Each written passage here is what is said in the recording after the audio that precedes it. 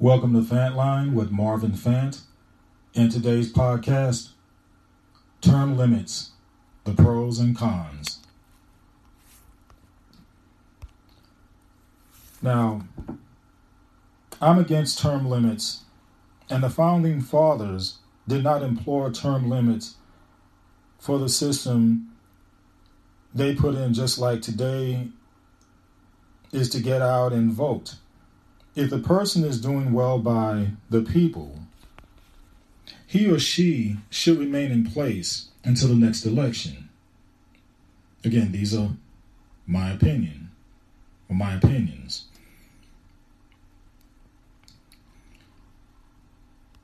But if they begin to falter, then they should be voted out. It's as simple as that. Term limits are put in place to either curb the laziness of the population, but what it really says is that the people are not trusted to vote out a candidate that's past their prime or undesirable.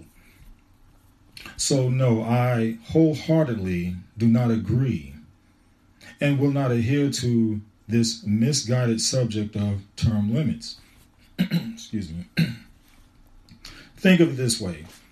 For those who voted for President Obama and still wished he were in office, if term limits were not in place, he most likely would still be president today.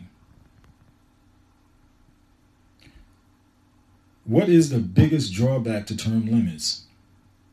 In that it limits those who can do great for the country. Fantline will be back after this message.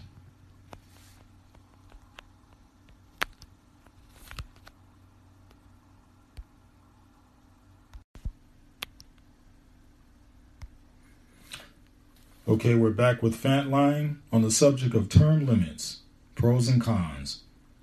And I want to take a slight turn somewhat behind the scenes.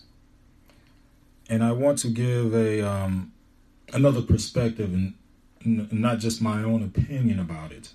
But I just want to throw some numbers at you and, like I said, give you a behind the scenes look about what's going on with term limits. Now, with an average district size now exceeding 600,000 and growing by over 150,000 per decade, a huge amount of money must be raised to pay for the mass marketing and other expenses required to wage a political campaign. This need for funding, combined with the representatives' relatively short two-term necessities year-round fundraising and campaigning. With their fundraising machine established, once someone becomes entrenched in the house, once someone becomes entrenched in the house, it is nearly impossible to unseat them, especially with their position fortified by the patronage system and many other incumbent advantages. This is why over 90% of the House incumbents who run for re-election succeed. And this is how we end up with the Imperial House of Representatives. At one time, our representatives were thought of as public servants. Is this how we think of them today? Or do they appear to be political barons who are more interested in personal gain than serving their constituency? Do we feel that our vote really makes a difference? Or that the office holder is too frequently determined by the backing of special interests? Do we have faith in our representatives' conduct, business? Do we have faith in our representatives' conduct, business, or do we think that the legislative process is seriously compromised by corrupting influences? It is difficult, if not impossible, to determine the validity of these apprehensions, nor is it constructive to either fuel or minimize them. The essential point is that if these perceptions are widely held, it creates a malignant rot in our society that can only be reversed by drastically reducing the opportunity for the underlying iniquities to occur. The Constitution provides senators with a 6-year term and the president with a 4-year term. So why are House Representatives' terms only 2 years in length? The reason is simple. Representatives were expected to campaign in districts containing approximately 30,000 people,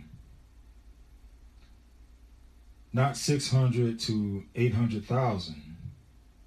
An office seeker in an approximately sized district need not raise millions of dollars. In fact, they may be able to campaign door to door. However, with average district sizes now exceeding 600,000, the candidate must engage in continuous fundraising and campaigning.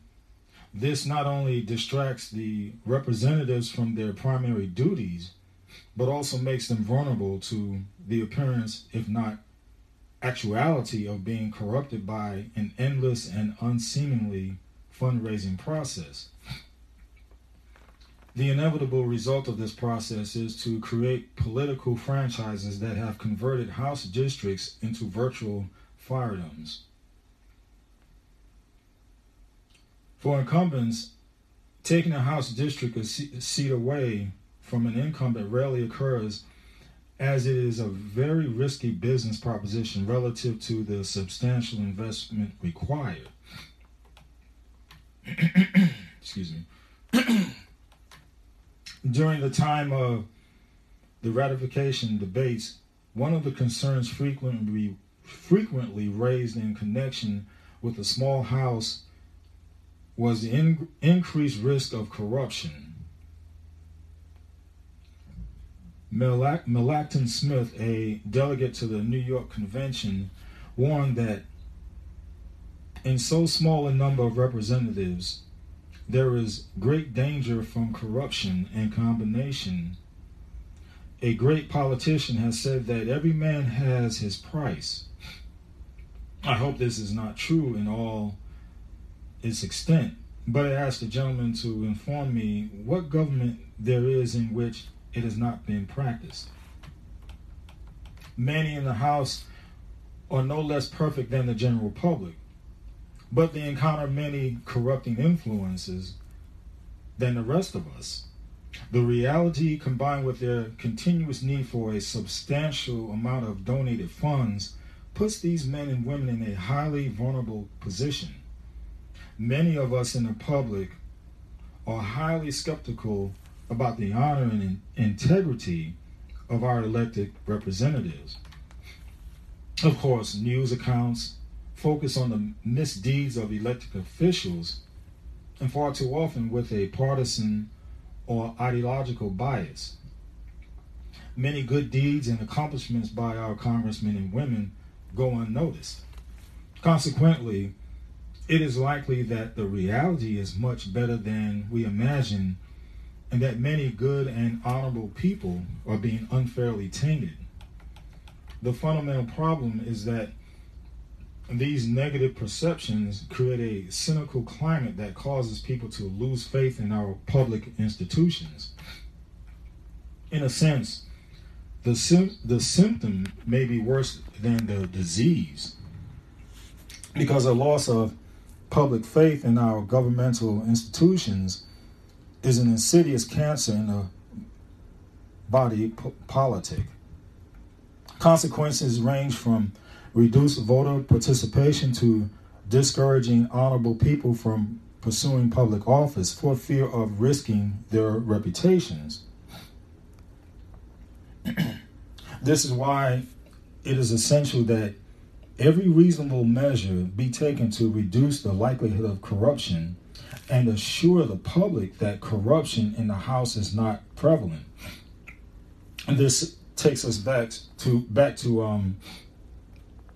Smith's sequacious warning. His point was that the smaller the number of assemblymen, the easier it would be for special interests to exert a inappropriate influence. That is, imagine how much more difficult it would be to acquire influence among a few thousand congressmen rather than among a few hundred. And the fewer the number of representatives, the easier it is for malignant influences to operate in secret. Fantline will be back in a few.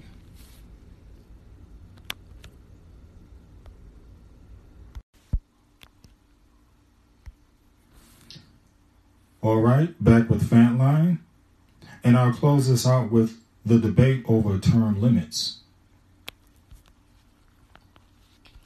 The idea of imposing term limits for Congress or a mandatory restriction on how long members of the House and Senate can serve in office has been debated by the public for centuries. There are pros and cons and strong opinions on both sides of the issue. Perhaps a surprise given the electorate's less than flattering opinion of their representatives in modern history. Here are some questions and answers about term limits and the ongoing debate surrounding the idea, as well as a look at the pros and cons of term limits for Congress. So, are there term limits for Congress now? Well, no. Members of the House of Representatives are elected for 2 years at a time and can serve an unlimited number of terms. Members of the Senate are elected for 6 years and can also serve as an unlimited number of terms. What's the longest anyone has served? Well, the longest anyone ever served in the Senate was 51 years, 5 months, and 26 days, which is a record held by the late Robert C. Byrd. The Democrat from West Virginia was in office from January 3rd, 1959 through June 28, 2010. The longest anyone ever served in the House is 59 years, a record held by U.S. Representative John Dingell Jr. The Democrat from Michigan was in office from 1955 to 2015. So are there term limits for the president? Well, presidents are restricted to only 2 4-year terms. In the White House, under the Second Amendment to the Constitution, which reads in part, no person shall be elected to office of the president more than twice. Now, of course, this came into effect after the death of President Roosevelt, who served 4 terms, which is a record. So has there been attempts to impose term limits on Congress? There have been numerous attempts by some lawmakers to pass statutory term limits, but all of those proposals have been unsuccessful. Perhaps the most famous attempt at passing term limits came during the so-called Republican Revolution when the GOP took control of Congress in the 1994 midterm elections. Term limits were a tenet of the Republican contract with America. The contract called for a removal of career politicians through a first ever vote on term limits as part of the Citizen Legislature Act. Term limits never came to fruition. And what about the Congressional Reform Act? The Congressional Reform Act does not exist. It's a fiction passed off in email chains as a legitimate piece of legislation that would limit members of Congress to 12 years of service, either to 6-year Senate terms or to 6 two-year House terms. And what are the arguments in favor of term limits? Proponents of term limits argue that restricting the service of lawmakers prevents politicians from amassing too much power in Washington and becoming too alienated from their constituents. The thinking is that many lawmakers view the work as a career and not a temporary assignment, and therefore spend much of their time posturing and raising money for their re-election campaigns and running for office instead of focusing on the important issue of the day. Those who favor term limits say they would remove the intense focus on politics and place it back on policy. So what are the arguments against term limits? The most common argument against term limits goes something like this. We already have term limits. They're called elections. And that right there is my saying also. We have elections. The primary case against term limits is that indeed our elected officials in the House and Senate must face their constituents every 2 years or every 6 years and get their approval. Imposing term limits, opponents argue, would remove the power from voters in favor of an arbitrary law. For example, a popular lawmaker seen by her constituents as being effective and influential would want to re-elect her to Congress, but could be barred from doing so by a term limit law. And there you have it. Now, I gave my opinion. I gave the pros and cons of it, and even myself listening to the other side of that, the cons, or more or less the pros of it. I still say the best way is through elections. Therefore, we as a people have to get off our butts, get out and vote, be educated on the candidates, be a Christian. How do they fare up? How do they match up as far as the Christian ideals and beliefs and what Jesus taught us? How does that candidate match up with that? This is the way we must elect our officials. Not to be caught up in emotions, and not to be caught up in, oh, that person made a great speech. Not to be caught up in promises, but to be caught up in the character of the person, the character that is in relation to Jesus' character. And for those who are not Christian, vote for that person who fits your ideas, fits your goals. You see, in that way, I'm being fair across the board. Vote for that person who, again, fits your qualities. Now, you may believe in someone else or something else.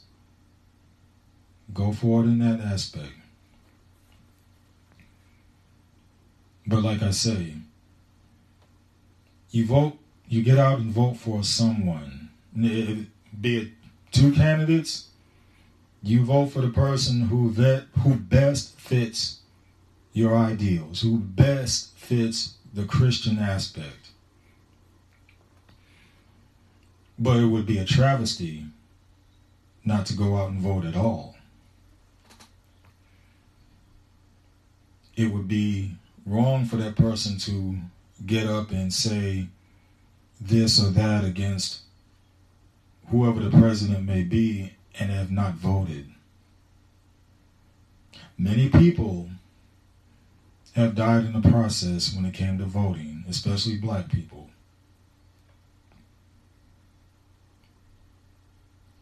Many people